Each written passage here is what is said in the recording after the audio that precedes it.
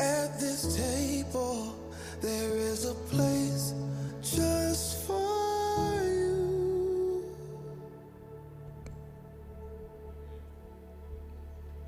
Because all this year, the Lord has emphasized in my heart and before this congregation the importance of the Father's table. And this, by the grace of God, will be our last time at this table this year. And I ask the Lord to help me to deliver to you a word that will help you understand how significant it is, so that you leave nothing on the table that belongs to you. All the people said amen. And so I share with you this morning, and thank you all of you that are joining us online. Turn with me to 2 Samuel chapter 9. In the Old Testament, there's more said about David than any single character in the scripture. He is hailed as more words given to him than any single person. The Lord, our Lord Jesus, entitles himself Son of David. To study David's life is to really get a glimpse of the Father's heart. I want to share this portion with you. May you understand it. May you get it. May you receive in the name of Jesus. In chapter 9 and verse 1 reads this way. Then David said, Is there yet anyone left of the house of Saul, that I may show him kindness for Jonathan's sake? Now there was a servant in the house of Saul whose name was Ziba, and they called him to David, and the king said to him, Are you Ziba? And he said, I am your servant. The king said, Is there not yet anyone of the house of Saul to whom I may show the kindness of God? Ziba said to the king, There is still a son of Jonathan who is a cripple in both feet. So the king said to him, Where is he? And Ziba said to the king, Behold, he's in the house of Machir, the son of Amiel, in Lodabar. Then King David sent and brought him from the house of Machir, the son of Amiel, from Lodabar. Mephibosheth, the son of David, the son of Jonathan, the son of Saul, came to David and fell on his face and prostrated himself. And David said, Mephibosheth. And he said, Here is your servant. And David said to him, Do not fear, for I will surely show kindness to you for the sake of your father Jonathan, and I will restore to you all the land of your grandfather Saul, and you shall eat at my table regularly. And the people of God said, Amen.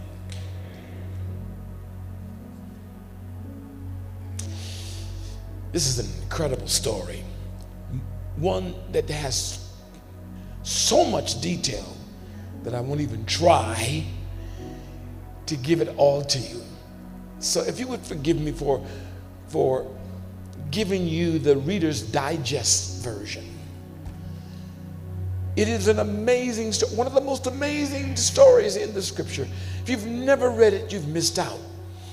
Reading it, your eyes, your heart will melt. For here we have David, after all his enemies are destroyed, after years and years of running, hiding, finally God has given him peace. And now he's able to ascend to the throne that God promised him years ago when the prophet came and prophesied to him and poured oil on his head. And now the peace has come, and he's in the authority. He does the unthinkable.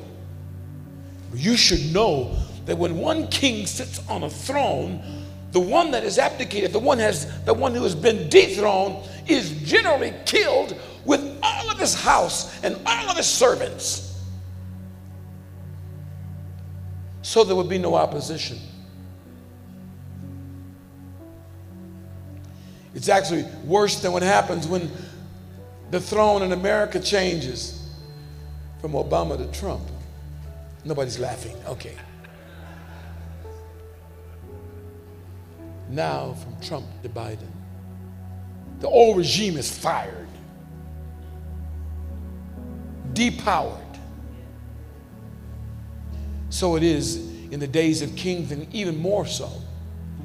No one was left alive, particularly of the bloodline, because the bloodline could always rise up and say, I have the right to this throne. There's nothing worse than contention over the throne. Kings understood that. So they eliminated it. First rule of business.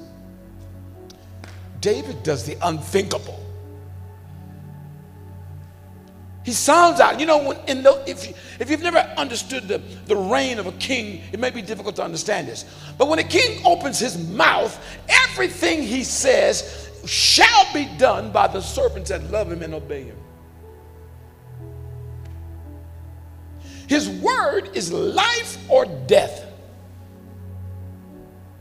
Is anybody left of the house of Saul? I can just think about what David's men were thinking. Yeah, if it's somebody left, I'll take care of him, David. And of course, rightfully so, when you understand how long Saul tried to kill him. You have to read the story, you understand how weighty what I'm saying is. It's amazing that David would say, is anybody left from his house? And how did they interpret it? Yeah, I wish, you know, Cedric the Entertainer, one of them. All David's mighty men, I could see them go for their sword. Who's alive? Who's still alive that I ain't killed? So he calls for a servant, Ziba. Is there anybody left from the house of, is there not anyone left in the house of Saul? And Ziba, I imagine, you notice what Ziba says when David says, are you Ziba? And then notice how Ziba answered. Did you see that? I am your servant. Don't kill me, I'm on your side. Are you there? Is there anybody left from Saul's house? And Ziba said, yeah, there's somebody left. His name is Mephibosheth. And he's lame from his childhood. That story, you should check that out. Because when the house of Saul was pillaged and the destruction came and Saul and Jonathan died on the battlefield, everybody got the news in Saul's house. They started grabbing clothes, grabbing bags. We got to get out of here because we're dead if we don't. The maid was running, tried to drag Mephibosheth by the hands. He fell, Pam. He fell down. And when he fell down, he broke his feet, and he became lame in his feet. Wasn't no way to heal him, wasn't no way to set him, wasn't no way to get it straight. So he had to live with those injured feet, now non-functional. Lord have mercy. When you read on the story, you'll see that by the time David actually finds Mephibosheth, he's in horrible condition. He had not been cared for, had not been shaved, feet had not been, Lord have mercy. But Ziba said, yes, Mephibosheth is left. he summoned for Mephibosheth, and I can imagine what David's men were thinking when they found Mephibosheth in Lodabar, in that city, found where they were hiding, because you know they were hiding. They dragged, you can imagine when they heard the horses coming. It's over.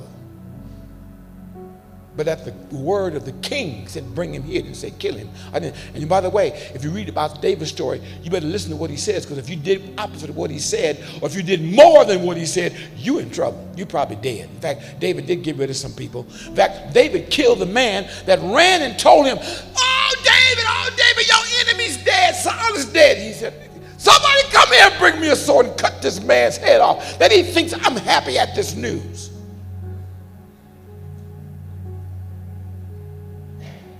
Saul was my enemy, but Saul was God's anointed. How would I rejoice over his death? Let alone you coming here and tell me and jumping up and dancing like, finally. You're not blessing me. Shut his mouth up for good. That's the kind of man David was. By the time they dragged Mephibosheth in, can you imagine? He can't walk, they drag him in. The Bible says he prostrated himself. He on his face. I suspect that Mephibosheth says in his heart, I'm dead. And he's going to pull me out and show everybody in the nation that there's nobody left from the house of Saul. So look at the text for a second. Are you still breathing there?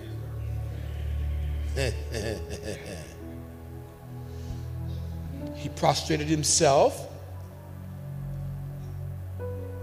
David said, first thing he says, I'm in verse 7. What does he say, saints? Don't be scared. Don't fear. I will surely show you kindness.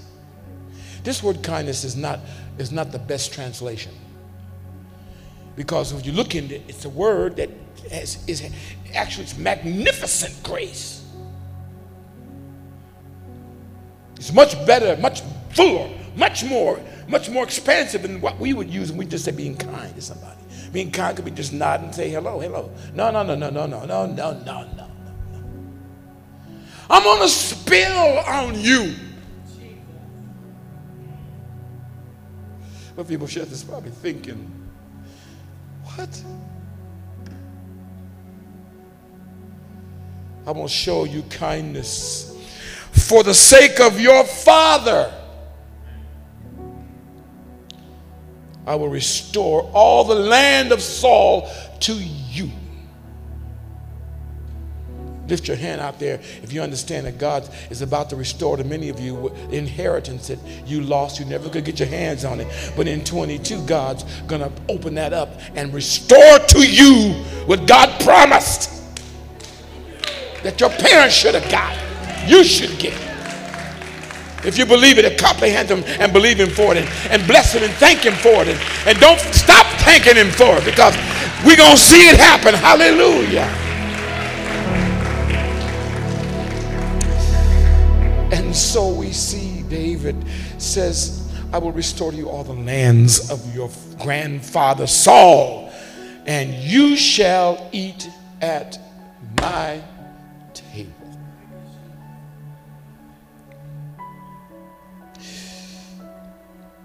And so Ziba, I'm going to continue this story later on because it's so rich. But I hope it will suffice to say today, when David says, I want to show you kindness, I want to give you covenant love, is what he's saying. Why? For the sake of your dad. Many of you don't know the backstory, so I'll give it to you real quick. If you could read the backstory, God sent Samuel the prophet, this was years ago, to anoint David to be the next king after Saul. Saul has got good enough sense to know if the prophet anoints somebody else to be king, he is done. So what does Saul do? Many folks do. Folks been doing it in the governorship and in many offices across the nation. They want to get rid of everybody who wants to get rid of them. They want to stay on that throne. They want to stay in that position. So Saul goes ape after David. Are you there? Summons armies after him. He himself gets on the horse himself to go and destroy David, because Saul sees David as, Lord have mercy, as the king who will displace him. So if I displace David, I will remain. And who I want, as Saul would think and say, who I want to be king will be my son Jonathan, not David. Are you still tracking with me? It's part of what makes this so incredibly awesome. So Saul tried to kill him, and Saul already had a son who was going to be king, of course. He didn't want David to ascend to the throne and displace his son. Now, Jonathan, of course, and I'm giving you a quick Reader's Digest version, Saul wouldn't have even more, he would have an even more incentive to kill David than his father did, because Jonathan was next up. He would have at least banished David from even coming into the country, because his father was going to be because his father was going to be gone when David was king. But he was the rightful heir. He was the one who was supposed to be the king. But David and Jonathan became friends. This is extremely important when you understand in those days, man, the last person you're going to be friends with is the guy who's going to take my place. But if you read on, you'll see that Jonathan saw the anointing on David. And the Bible says Jonathan loved him and David loved him. And just to get it straight and get it clear, there's no sexuality in this love at all. You cannot find that in the scripture. You have to try to fabricate it yourself. And many are trying to do that as a theological foundation for their love, a man's love for another man sexually. I want to mention it because I want you to check it out and see. There, look at the background. There's no mention at all of any of that.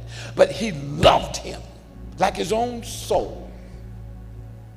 It's filio, not eros. Filio is brotherly love. Eros is sexual. Are you all breathing okay? I just wanted to throw that in. I had to throw it in there a little bit. So David and Jonathan, they would die for each other.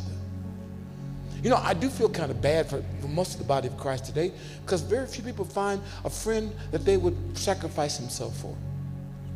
So they never know that kind of love.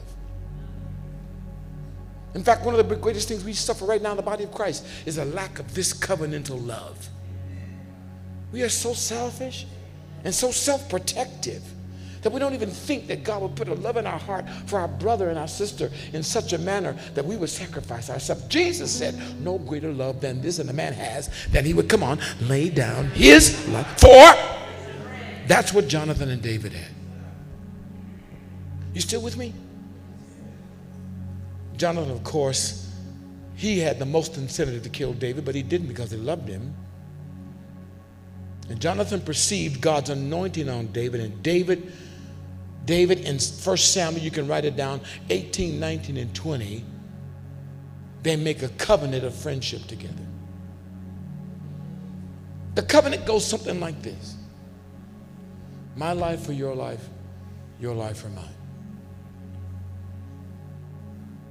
if it takes my life to protect your life, I will offer my life for you. Lord have mercy, Jesus. We don't know about this kind of friendship, bro. This kind of relationship where I'm yours, you're mine. That's all it is to it. That we just got that connection. You're my brother. You ain't heavy.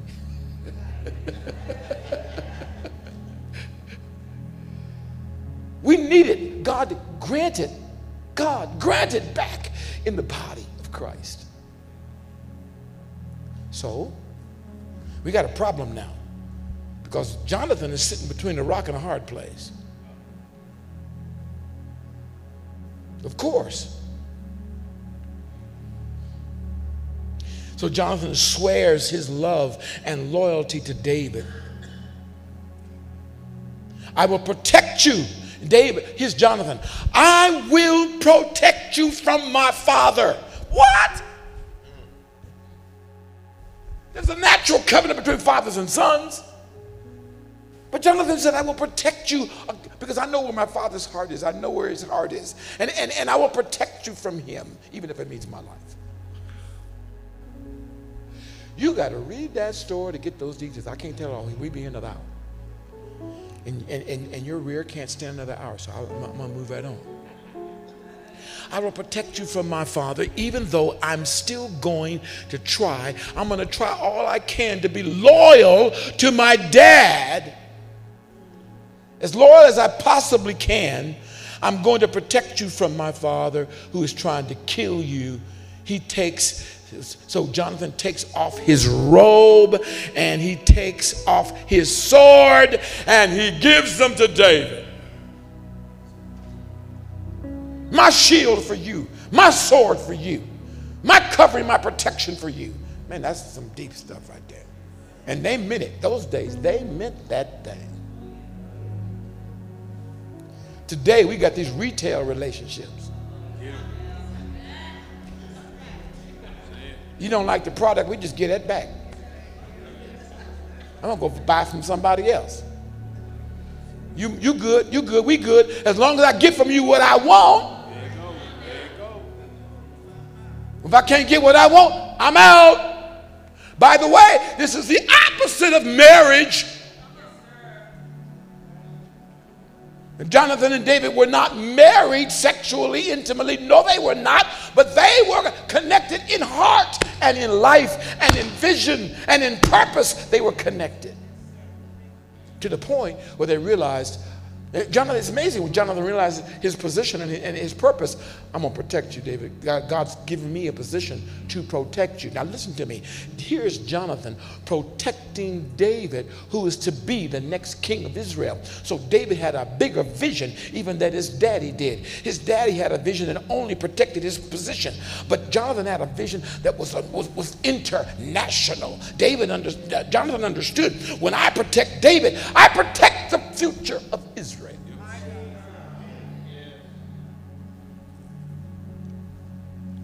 That's the backstory.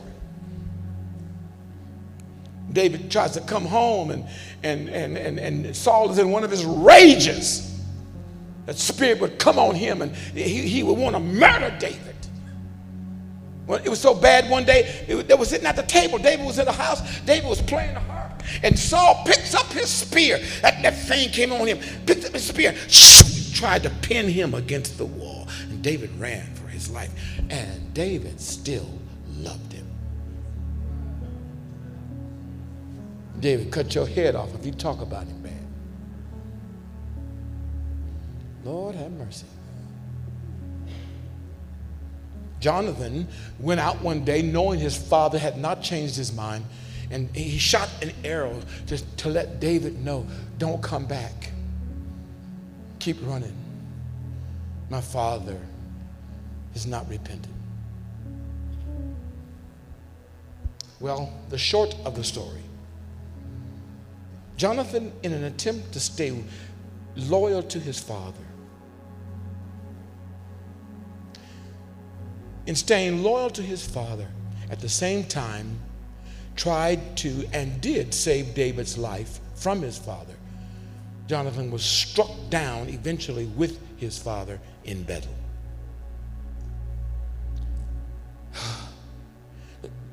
Here's what this means. David had a friend who loved him covenantally.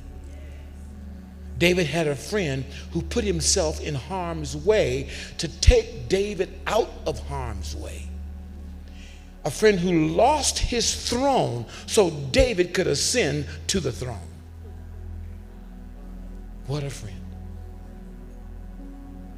David had a friend like that, and so do you. David could love Mephibosheth. David could risk his life to love Mephibosheth because of what Jonathan had done for him. Why was it a risk of life? Because if you let Mephibosheth live, anybody who was connected to or had sentiment for Saul could plot with Mephibosheth. Where would Mephibosheth be? At the very table where David was sitting, where the food was, access to him at any moment and point in time. David, you put your life in danger, man. You gonna let that man live and sit at your table regularly? Give him land, all the land his daddy had. Give him servants. You can't work the land, your feet bad. They gonna be your feet. Read it, I'm serious. David said, you don't have to worry about Mephibosheth. You don't have to worry about anything. Why? Because I promised your father. This is not because you're good, Mephibosheth. Lord, have mercy, Jesus. It's not because you're benevolent. Not because you're full of integrity. It's not because you're a hard worker. It's not because you're smart. It's because your daddy, I made a promise. And I love him and I will not take it back. Our covenant was that we would honor. See, when you're in covenant with somebody, if I'm in covenant with you, that means I'm in covenant with you, your husband, your kids, all them, the grandkids, all them bad ones. I'm in covenant with all them.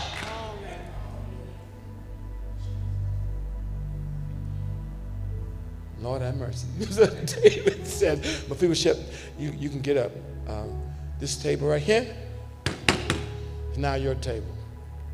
Here's your place. Here's your seat. Here's your plaque right here. It's where you sit. All the privileges and rights of this table are now yours.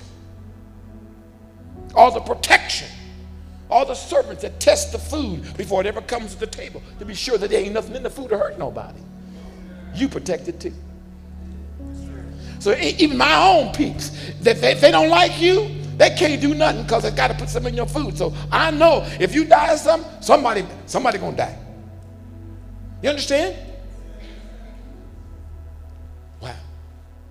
Okay, gotta hurry. You're taking up time. That's the background. David could afford to risk. He could afford to risk his life by honoring and being kind and gracious to Mephibosheth because of his father, because somebody was kind to him. Are you there, saints? And God can love you and God can receive you even though he has the right to smite you. God can bring you into his presence and adopt you and empower you for the sake of your friend Jesus.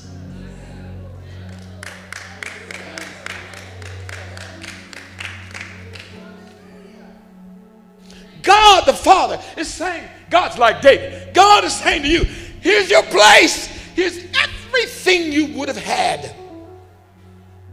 It's all restored and protected. It's been waiting for you. Why? Not because you're so good, but because my son, Lord Jesus, because of what he did for you, what I promised my son. I promised my son, anybody come in his name, they're mine.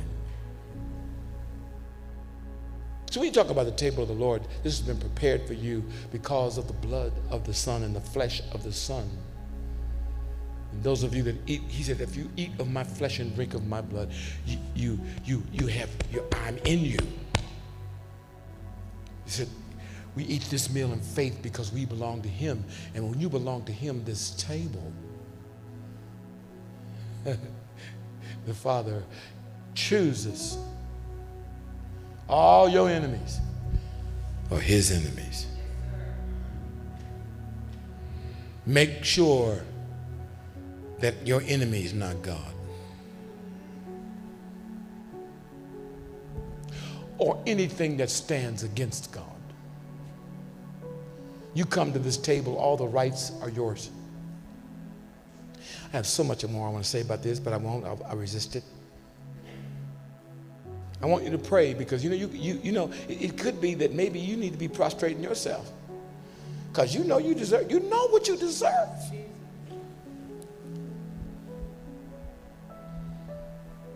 But Mephibosheth wasn't trying to fool himself.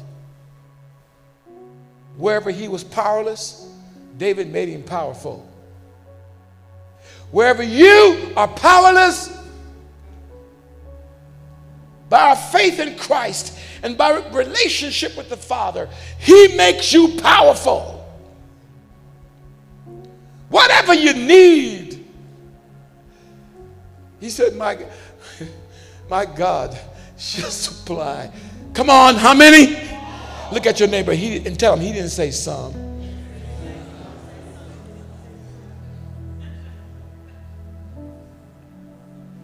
We come to this table and we eat of this bread and we drink of this cup, which is his body and his flesh, because we are in relationship. God the Father has adopted us. You know, in Roman law, this word adoption, when you adopt somebody in Roman law, if you adopt somebody into your family, it's not your blood, but you go through the process of adopting them, you cannot unadopt them.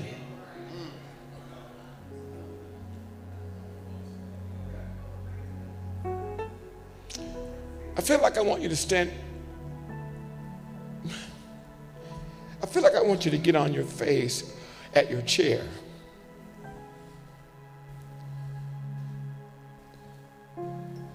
Because some of you have not acted like you're related to God.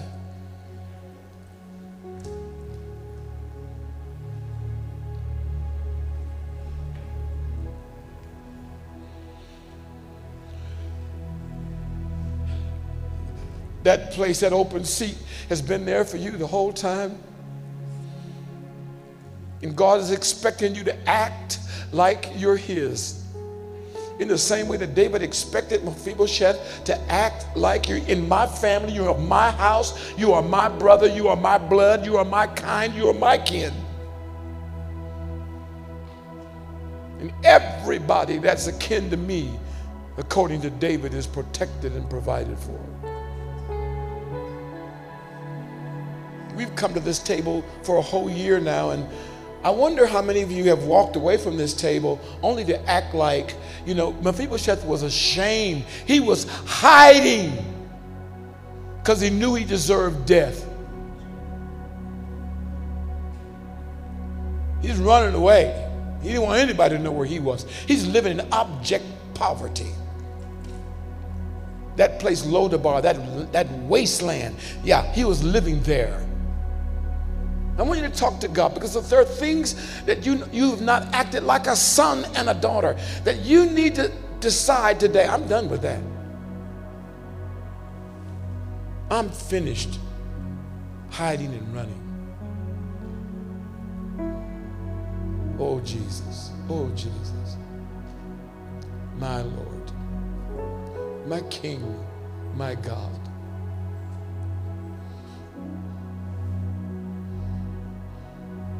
My life is yours. Whatever you want, I am your servant. Lord, like Mephibosheth said to David, I am your servant.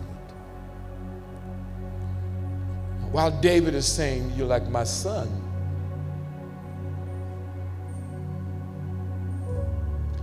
I pray, Father, in Jesus' name, that we would be, as the scripture says, if you will cleanse yourself from these things, then we will receive the promises. Father, I thank you My attitude has not been like a son. My appetites have not been like your son.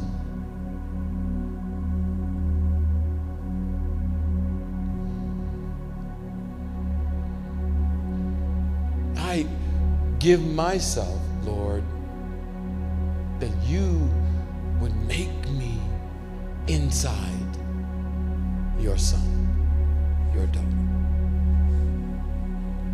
I keep getting the information, Lord, but now I need to conform. Thank you for the power to conform to the information so that I might receive the transformation.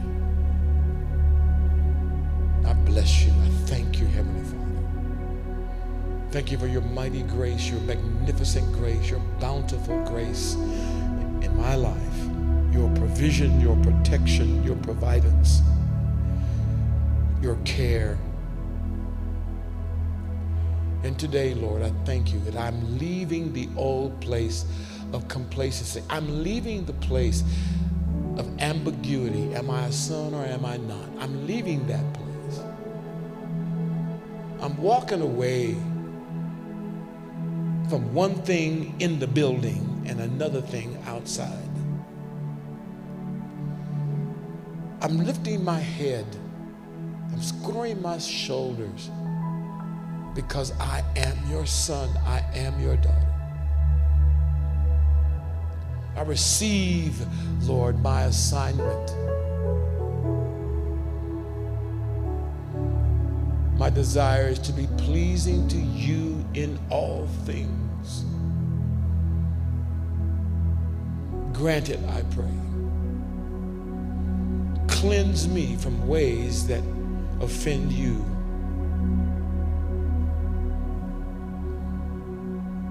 I thank you, Lord. I thank you for this. Let these things be in the name of Jesus. And all the body of Christ said, amen. Amen. I know that many